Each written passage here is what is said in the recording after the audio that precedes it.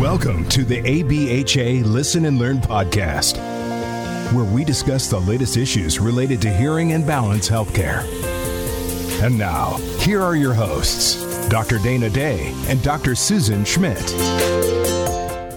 Hello, I'm Dr. Dana Day.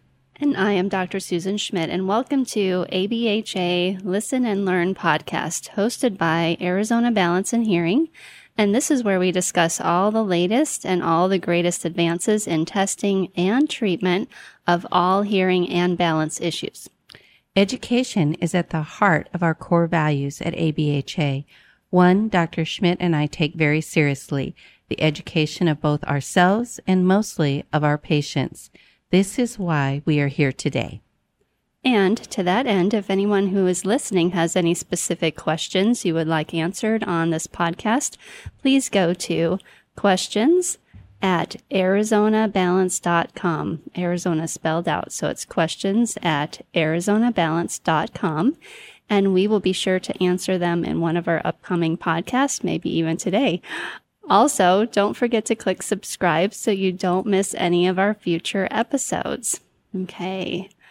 So, Dana, as I was thinking about today's topic, I find myself going back to time in the first grade as we're thinking about questions. So, so I was in school, first grader, and I was pretty much traumatized by a teacher.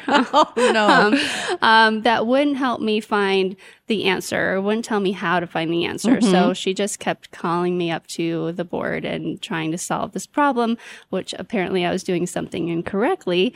But she would not help me. You know, I have to say she was probably like 95 years old, but anyway, so from that time forward, I never, and when I say never, it's true. I never asked another question in school, ever. Okay. So to this day, I still have that tendency. I don't like to ask anybody questions. I'd rather just look it up and figure it out on my own. It doesn't matter if it takes me minutes or hours. I'd rather find out for myself, which sometimes is a good thing. Right. I mean, you find out a whole lot of information doing that. And sometimes, you can find out maybe incorrect or insufficient, information because, you know, if you just asked the expert, they would have told you, well, hey, here's how it is. So, right. So as we were thinking about questions, that's just came to my mind today. Yeah. Oh my goodness. Yeah. So I was never one to really ask questions in school, but I wasn't traumatized like that. But I can visualize it because I think we've all had that teacher that maybe wasn't warm and cuddly and grandma-ish and or even momish or daddish for that matter. I guess no, I shouldn't say that. My favorite teachers were men, so maybe they had a quality, or maybe the authority figure was just different for me. I don't know, but you know, in the office, I am quick to ask the question. And then if I can't get the answer, then I go try to search it out, or I try to find the person who can answer the question for me. Right. And to your point, I have to say I have no patience for people who say, I'll just figure it out. And 3 hours later, they're still trying to figure it out. And so I'll just pick up the phone and call like the help desk of whatever and say, this is what I'm trying to do. How do I do it? You know? So I guess there's two sides of that coin, isn't there? But I don't, you know, maybe it's what we prioritize. And I don't prioritize myself sitting there and trying to figure things out when I know there's smarter people than I that have already done that. But you're right, though, because if I ever have to figure it out, I remember so much more. I remember, oh, you know what? I learned this the other day, and this is how you do it. I would have never found that, except I just kind of snuck up on it. Of course, and I did have the situation the other day when I'm like, okay, I know I saw it. I don't know where. And I just kept going on and on and on. And then finally I found it and I went, oh, okay, this makes no sense. How I found this. or where it is. But I don't know. Yeah, that's Right. me. Yes. So yeah, I think, our previous experiences in life kind of guide us in that area. But even when I'm going to different professionals, I don't really ask a lot of questions, because that's really not in my nature. I want to find out information before I go. And I really don't follow up with those questions, that a lot of people ask us. So that's what we're going to talk about today. Those questions that people ask us, and I'm perfectly happy giving answers. I'm perfectly happy Asking the questions. Yes, right? asking the questions. So we have done a previous episode on frequently asked questions in a previous podcast, and we thought it was maybe time to do it again. Yeah. Okay. So we shared with you lots of information on many different topics since that episode, and so we hope you've learned information that has helped you currently now or hopefully in the future. So if you know people who would benefit from this information, please let them know about our podcast. And so if they have any questions or they want to know about, a certain topic that we deal with, they can find that out. Absolutely. Yeah. So here's the first question that I get asked a lot. And I have addressed this many times before, but it's worth repeating because it's my number one question. Number one. Yes, my number one question. Is there a treatment for tinnitus, which is ringing in the ears? Okay. No. Hey, that is incorrect, Dana. The answer is yes. Oh, yes. but I've always been told there's nothing you can do about it. It's definitely a yes question. Okay. Yes. And so there are many treatments, including music, auditory brain stimulation, including some hearing technology. There's a touch and auditory stimulation that's available overseas now. That'll hopefully be coming here. Lowering anxiety, doing mindfulness, habituations to noise, behavior cognitive therapy, tinnitus retraining therapy, exercises, yoga, my goodness, etc. I could go on and on and on. Those are a lot of the treatments. And so why are there so many? It's because the brain is a wonderfully complex thing. Okay. And tinnitus occurs in the brain, in the midbrain specifically. And there's a central hub where lots of sensory information filters in. Okay. Everything filters in together and combines. And that's why for tinnitus, it gets really complicated. Okay. So you have the ringing in your ears. What is causing that? So that's what I try to find out on a daily basis. What is causing it? There's usually multiple factors. And so we have to treat all those multiple factors. Right. Okay. But first we have to kind of narrow it down if we can. So lots of treatments. It just depends on what the problem is. Yeah. So that's my number one question. And just to clarify, because I kind of played the devil's advocate earlier, there's treatment and there's cure. There is no cure, but there is treatment. But if I was to go to most, or at least a good percentage of healthcare providers and say, I have ringing in my ears and it's driving me crazy, their response would be, live with it. Live with it. Yeah. Yeah. And I have to say this, and I'm not trying to, I am trying to, but I had someone the other day call and they said, I was referred to you by XYZ and I've had ringing in my ears for 20 years and it's now changing and it's bothering me and I can't sleep, whatever the case may be. But this was a case on the phone. And the person on the phone said, I've seen several doctors and they say there's nothing you can do. And of course my comment was, well, you've never seen Dr. Schmidt and luckily this is your lucky day. And for those here on our podcast listening, ABHA is, we don't take a lot of insurances. And this gentleman, when he found that out, said, well, I'll find somebody else. And I'm here to say, you won't find anyone else. And I don't mean that to say you should come out of pocket and you should spend your healthcare dollars. What I'm saying is all of us have to evaluate our own healthcare and how it is affecting us. And ringing in the ears doesn't just affect, oh, I have ringing in my ears. It affects your sleep pattern. It affects your mental stability during the day and night. Obviously, if you're not sleeping, you're not refreshed in the morning. Right. And there's just so many other things it affects. So you can always use your healthcare benefits, but I would venture to say, if you've gone 20 years using your healthcare benefits and been told there's nothing you can do, perhaps maybe it's time to look beyond what your health insurance will provide for you. That's just a thing that came up the other day, and I think that it's important to think about, because you and I both have done that for our own health or our children's health or whatever the case may be.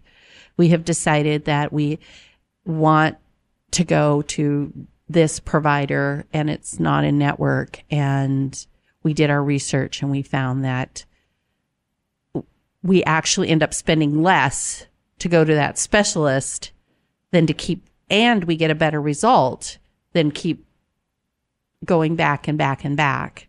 Right. When there's nothing really, when we don't get to the expectation that we're hoping for. Right. Exactly.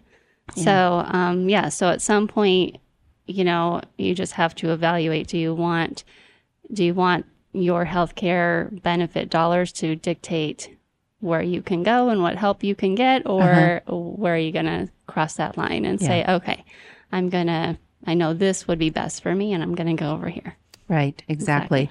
Yes. And then kind of on that same vein, the question that we get asked, and I get asked a lot, is I have been working with a physical therapist for months and my balance or dizziness is either getting better, but it's not where it should be, or it's not getting better at all.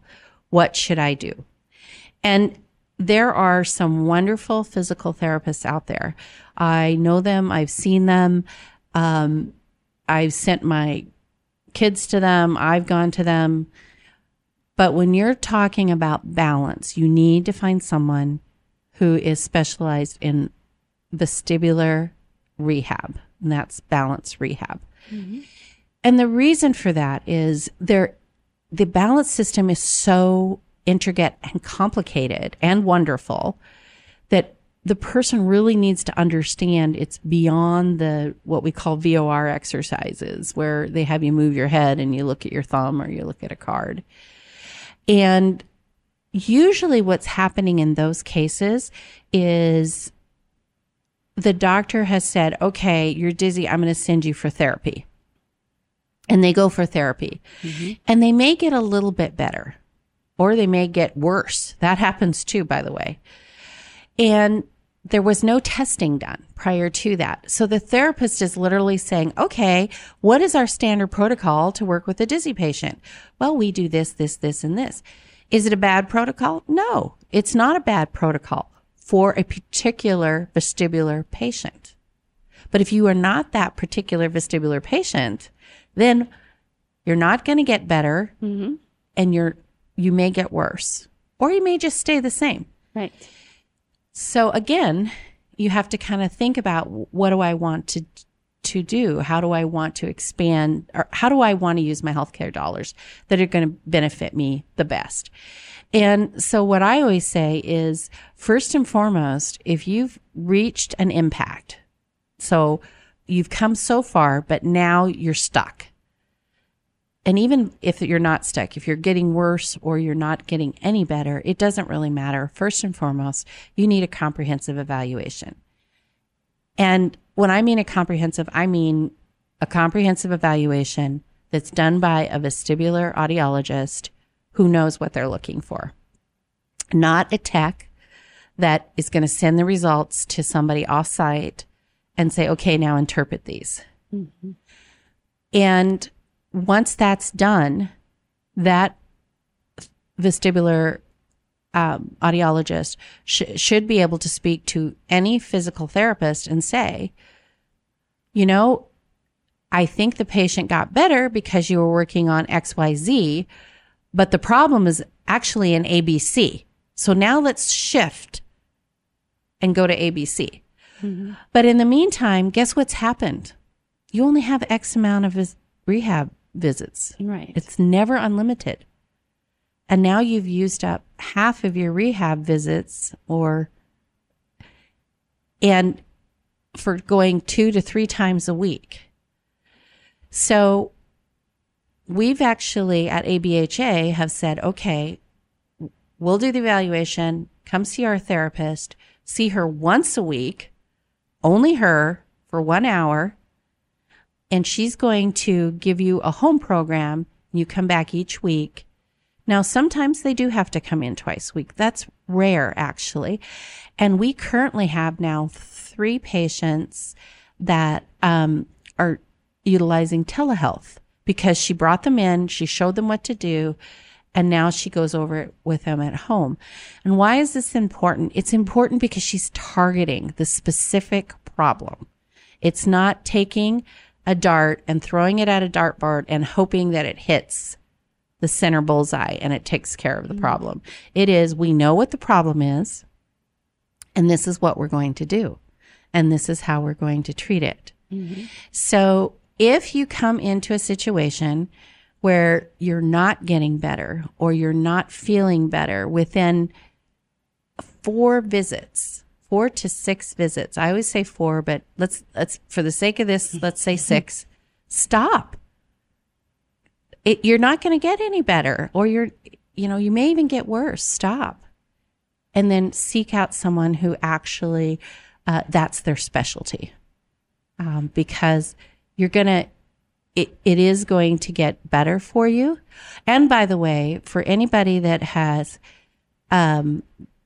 rehab, but has a copay, like myself. So I had to send my daughter to rehab for a knee problem, and they wanted her 3 times a week. I said, can we do it twice a week? Because I have a copay. Mm-hmm. So my copay was, it was going to cost me $140 a week with my copays because they're $70 a visit. And I went to watch her one day and I thought, and again, this is for the knee. This isn't for vestibular. So I thought, okay, she spent 10 to 15 minutes with the therapist, and then she spent 25 minutes with the assistant watching her do the exercises to make sure she does them right. So then I went to our therapist and I said, can she just see you once a week? I know you used to do orthopedics. And she said, sure. So I said, okay, I will pay the out-of-pocket expense, which, by the way, is less than $170 or $140. Excuse me. It was $70 a visit. It was less. And she had 2 visits. She did the home exercise, and she's doing wonderful. So, again, sometimes we have to think outside the box. Sometimes we have to trust that our own instincts. If we're going 3 times a week or even twice a week, vestibular rehab is usually 3 times a week, and not getting better, you have to say to yourself, there's got to be a reason. So maybe I should step back and reevaluate the situation and maybe find another location to go to. Right. And we see that all the time at our office where, a patient has gone to another office for their vestibular therapy, and then they haven't gotten any better. And then eventually they get filtered to us. It'd just be nice just to see them first. Yes. It really would.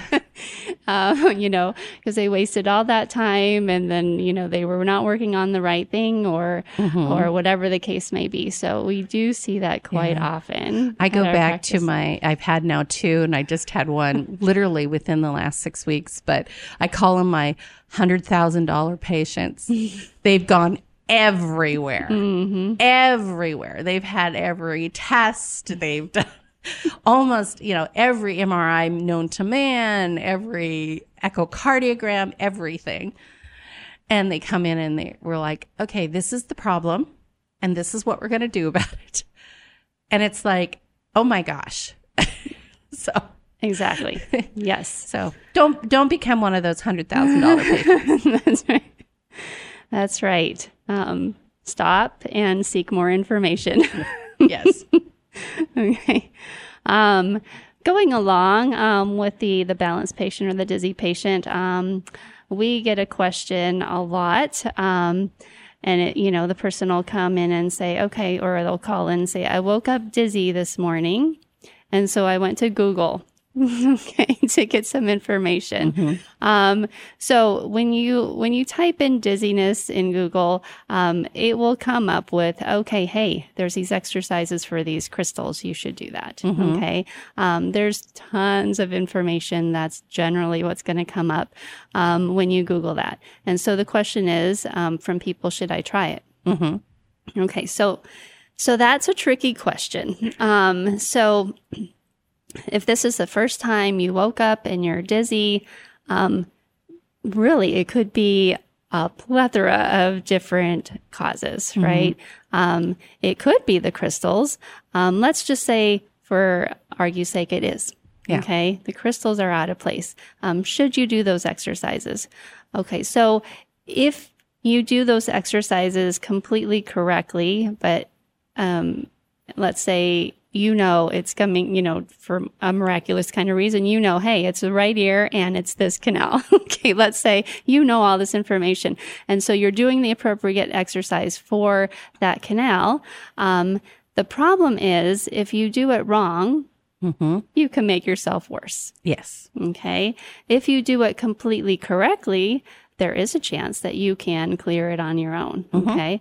But if you do it wrong, you will not enjoy that experience. No. Okay. So best case scenario, you know exactly what's wrong. You know the canal, you do it perfectly and it's good.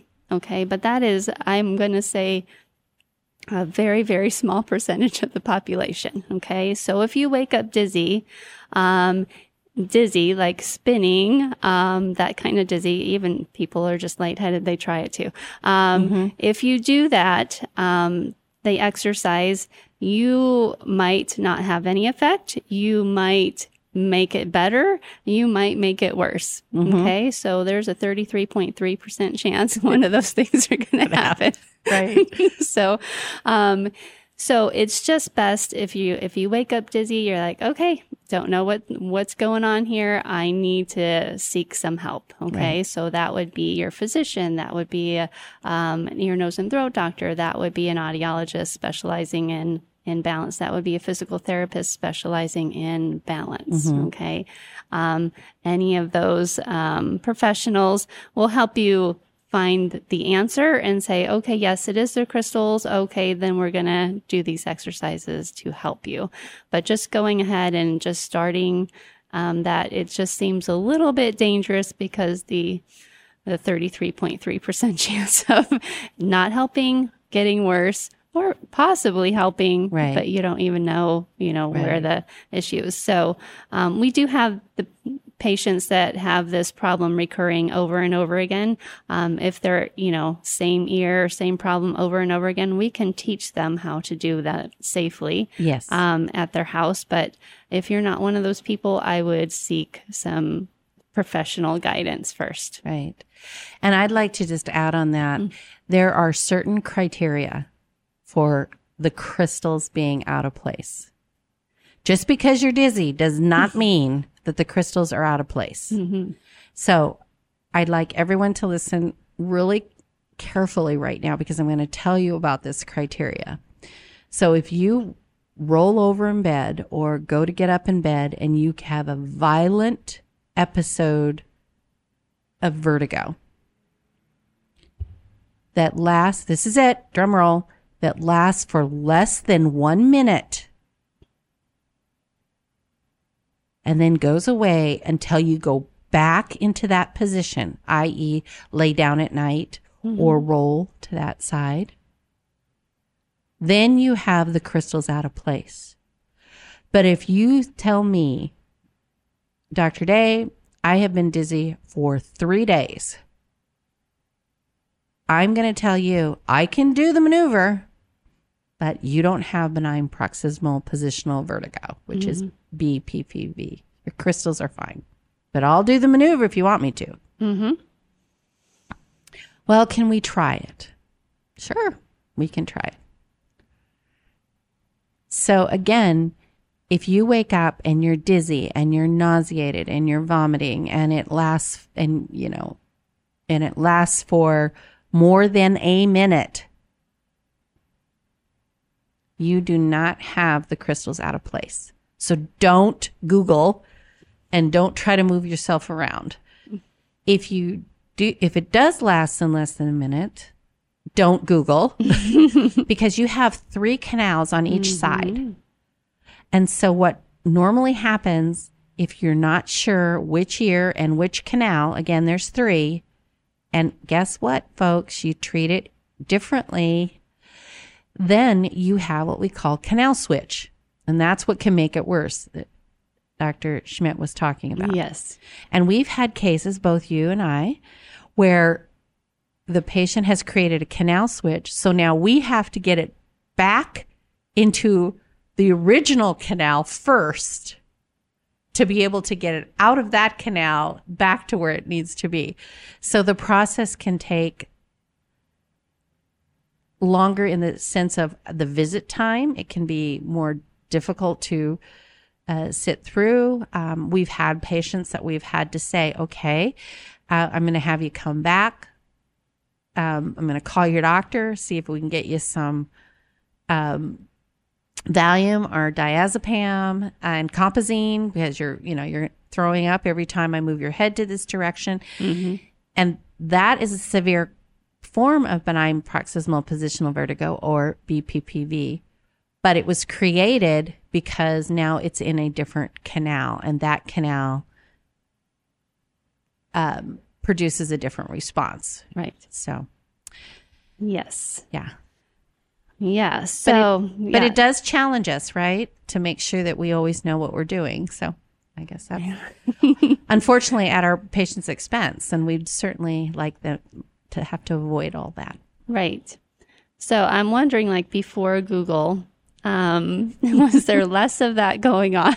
And so I don't remember. I don't know the answer to that question. I don't either, but I do know because I had this. Well, my neighbor said to do this, this, and this, and I said, "Can you show me?" It was on a telehealth call, so we were on over the video screen, and I said, "Can you show me what you did?" And so he did it, and I said, I've been doing this an awful long time, and I've never seen that one. And then, of course, when he came down and we did the testing, and I said, because he said, when I did it, I got worse. And so I told him, this is why you got worse. Don't do that anymore. Yeah, don't. Yeah. And this was not, by the way, folks, benign paroxysmal positional vertigo. So it can't be other things. So I think if you say, oh, I'm having problems with dizziness, everybody's going to say, oh, I've had that. And I think everybody's going to have some type of remedy. Right. Exactly. Exactly. So yeah, you just have to be careful about that. Definitely. I have another question that I get going back to tinnitus. I get this question all the time. Do the supplements that are advertised for tinnitus work? And my answer is largely no.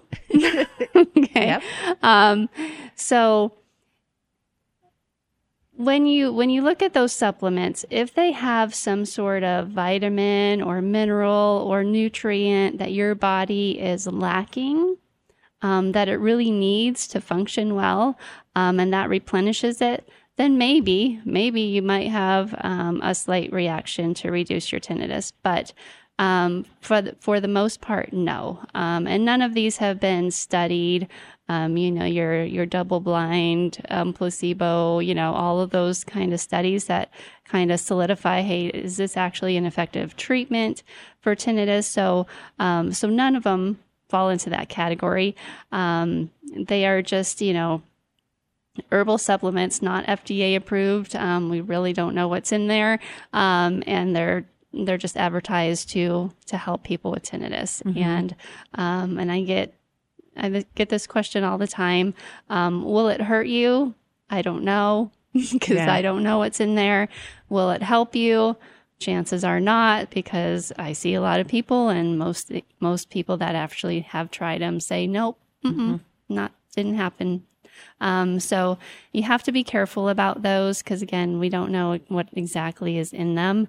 Are they harmful? Not sure. It just depends on your body.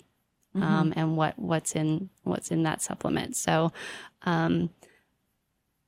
if you're going in that direction, because they are heavily advertised, I would again say, well, I think it's better to find out the cause of it first. If you are lacking some sort of nutrient, blood panel might be able to show that kind of thing. So that would be my go-to first, rather than try those out. My little soapbox there. Okay. Yeah. and I think we get that too. It's not a supplement. It is a prescription drug, and that's meclizine for dizziness. It's kind of the go-to. Here, you're dizzy, let's give you some meclizine. And one of the first questions I ask is, does it help? And they say no. Or if it does help, I'll say, how does it help? Well, I go to sleep and I wake up feeling better. Okay, well, yeah, but what if you went to sleep on your own, which you woke up and felt better? It's not to say that there isn't a place for meclizine, just like there isn't a place for supplements, but you have to know when to use it and why to use it. So, yeah. Right. And it's not a long-term treatment at all. No. And meclizine is a central nervous system depressant. Yes. You do not want to be on it if you want to continue to function or drive or go to work and stuff. Yeah, absolutely. Exactly. Yeah. So I love this question, because anyone that's been around me and knows that I wear large brim hats. I don't go out in the sun without my hat. I have a hat in the car. I embarrass my kids. I always have a hat on. And so if I have a hat on and my hearing aids start to whistle, can I do anything about it? Mm-hmm. Well, first of all, we are in the first thing you should do is return to wherever you were fit and let them know that you're having what we call feedback. It's when the mics are being covered too much, if you will, and they're creating that feedback, similar to Robin makes sure, our producer here makes sure that we don't get feedback in our mics, even though we're talking very close, because you can have that happen. So in this day and age with the technology, you should never really have feedback unless you've got what we call a boomer aid and you're on an analog type of versus digital. Right. You shouldn't have any feedback. So that would be my first suggestion. It might be the way it's fitting. Maybe it's, needs a new ear mold. Maybe the dome is not right, or whatever the case may be. So go back to your professional that fit you and say, hey, I'm getting this squealing when I wear my large hat. But let's say we're out at the beach and we're having a great time and we want to be able to hear our kids or whatever, our grandkids. Then you can just readjust the hat. I know that all of my hats have this little string that I can make it tighter or looser. So just readjust it on your head to give a little bit of space between the mic of the hearing aid and the inside brim part of the hat. So, or not the brim, but the inside part of the hat. And then that should temporarily take care of the problem. But again, if you're getting feedback, you shouldn't. And so go back, let them know, let them take a look. Could be something as simple as something got, slit, the tubing is cracked or something like that that's causing the sound to escape and then go back into the mic, which is how you get that feedback. Right. Yeah. And then the same thing is, okay, my hearing aids sound weak. Is there a problem? There could be. It could be there's what we call wax filters. So that could be clogged. So that might be the first thing that you want to check. It could be that the receiver, which is the part that takes that information, that sound source, that sound waves into the ear, is not functioning the way it's supposed to. Maybe it needs to be changed. And it could be that there's something in the internal part of the hearing aid itself that needs to go into the manufacturer. So I would start with the easiest. This is the one we find out the most, and that's that wax trap. Just remove the ear mold or the dome, whichever you have on your hearing aid. Or if you've got a custom, just look at that it's usually a little white thing that looks like a filter, if you will. Right. And you should have gotten some additional filters to change from your audiologist or your hearing aid dispenser. Change that out, see if that takes care of the problem. And also don't forget if you have a vent, don't forget to use your vent cleaner and clean that out. But the best way to avoid that is every night, just brush that part down with the brush that you should have gotten when you dispense the hearing aids. If you don't, go back to your provider and ask them for another one, and then just have that taken care of. But if they're weak, and then finally, perhaps your hearing changed. So if you haven't had your hearing changed in a while, or you notice a change, again, we said this on one of our last episodes, the only real emergency is if your hearing changes. And it's the same even if you have a hearing loss. If your hearing changes, you need to let them know right away and get it evaluated. But if you haven't for a while, then you should get evaluated anyway, because it could have been a change, and then the hearing aids need to be reprogrammed to that change. Right. And so that should, with your hearing healthcare professional, that should be, something that's automatic. You bring in your technology, and if everything's working fine, and you're like, but no, I'm not hearing like I should, then the next logical step would be, okay, well, let's check out your system, not the technology, but your actual hearing system, and see if anything's changed. Right. So that would be the progression that we would see with a hearing healthcare professional. Yes. Great. Okay. I get another question a lot when I'm testing people. Usually comes something like this. I was told that I have hearing loss appropriate for my age. What is that? What is that? Yeah. What does that mean? I've been in this field a long time, and I don't know what that means. Can somebody tell me what that means?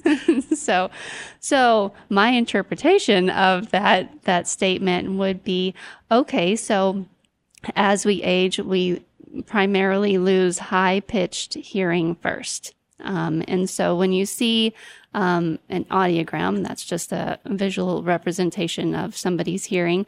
When we see that, we see a certain shape where the low pitches are relatively good, and then the high pitches start to fall off, kind of like a little slope, like a ski slope. So I'm interpreting that statement to mean, okay, I see some high pitched hearing loss, and you're 60, and so that would be appropriate for what I'm expecting. So that's what I'm taking that to mean. And so is that statement true? Is that hearing loss appropriate for your age? That just depends on everything that you've experienced in your whole life. Yes. So it's just a difficult thing to wrap your head around, because, somebody the age, let's say age of 50, could have been exposed to a lot of noise, could have been exposed to or had different types of ear infections in the past. They might have a syndrome or a disease that causes their hearing to change or fluctuate. There's just a whole plethora of things that can go into how well somebody's hearing at different ages. So to say a statement like that, I just don't understand the statement. Like you were just saying, I don't understand. There's no typical hearing loss for somebody's age. Right. Okay. So if we took everybody the age of 65 all around the world and tested their hearing, I mean, we could get an average, but, that wouldn't be representative of what most people have, right? Or even normal hearing. Right. Because I bet that average wouldn't be what we consider normal. Right. So you get somebody really good across the line. We get somebody that has really poor hearing, and we get everything in between. So to make that statement, it doesn't hold true. It's just not a statement that you can make. So when somebody says, "Hey, I have some hearing loss appropriate for my age," that means you have hearing loss. Right. Okay. You have hearing loss. It doesn't matter if it's appropriate for your age or not. You have hearing loss. Your brain's missing some information, and let's see what we can do to treat that so your brain is now happy again and not causing any changes or strain in the system. Right. And we've said it before, folks, on this podcast, and that is the number one cause for hearing loss is aging. So guess what? We're all going to have it happen to us. So it's not a situation, it's not a question of when it is, if, it's a question of when. Okay. So I have to agree. I don't know what that means. I don't. And it can be all ages, but I know it really focuses on, you just have a mild hearing loss. Oh, here's another one. I just have a mild hearing loss and I feel like I hear just fine. Why do I need to start treating my hearing loss? Well, again, studies have shown that even a mild hearing loss increases your risk of developing dementia 200%.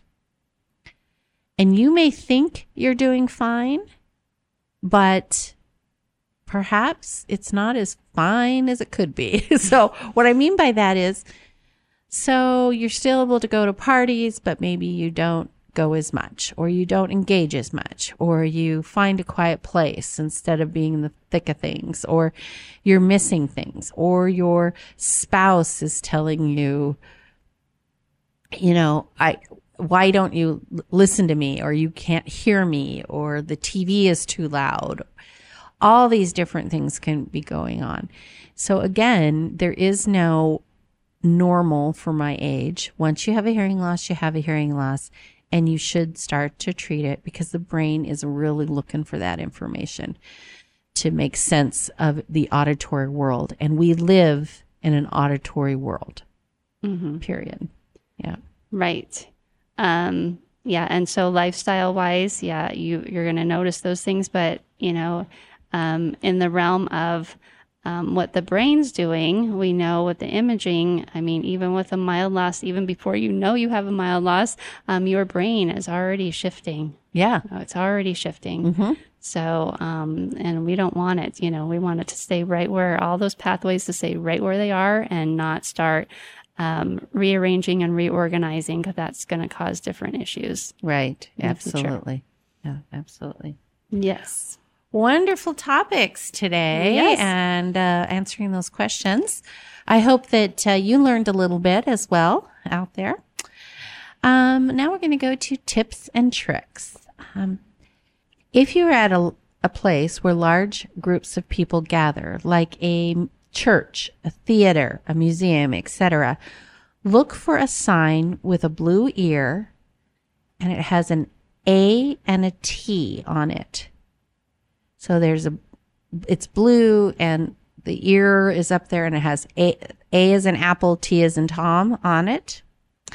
This means the building is looped, and you can stream the person speaking straight into your technology, which likely will improve your speech comprehension. You may need to see your hearing professional to have that feature turned on. And so what I mean by that is when you loop a room, you use induction coils around the room so that it can feed directly to the hearing aids. And that really is the best way to stream. It's a wonderful way to stream. And in some cities, there are so many wonderful venues that are looped. Unfortunately, Phoenix is not one of them. Right. So, and when you turn on the activation for the loop system, because of always wanting that hearing aid to be as small and teeny tiny as possible, to turn that on, you have to turn something else off. So for those of us that practice here in Phoenix, Arizona, we normally don't turn the loop system on. We activate the Bluetooth and other things to stream, if you will, to the hearing aids. Mm-hmm. So what we tell our patients is if you are going somewhere, like I always give the thing, if you're going to anywhere, like the theater in Tucson's looped, by the way, great city, let me know, come on in, we'll switch over and we'll turn that on for you. But if you are in a city that, their venues, especially like their theaters, their museums, your church. There are a few churches in Phoenix, by the way, that are looped.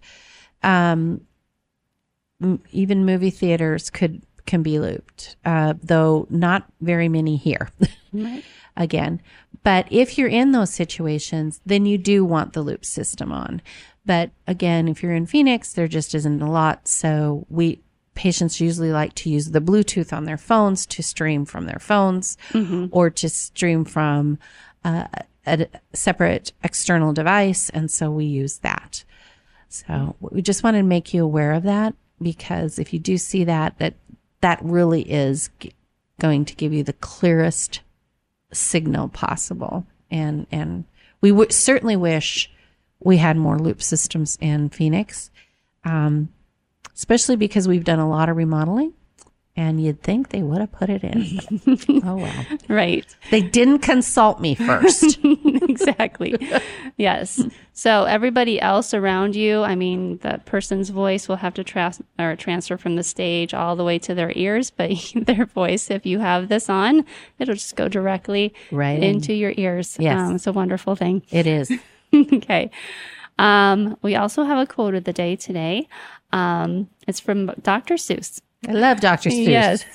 Sometimes the questions are complicated and the answers are simple.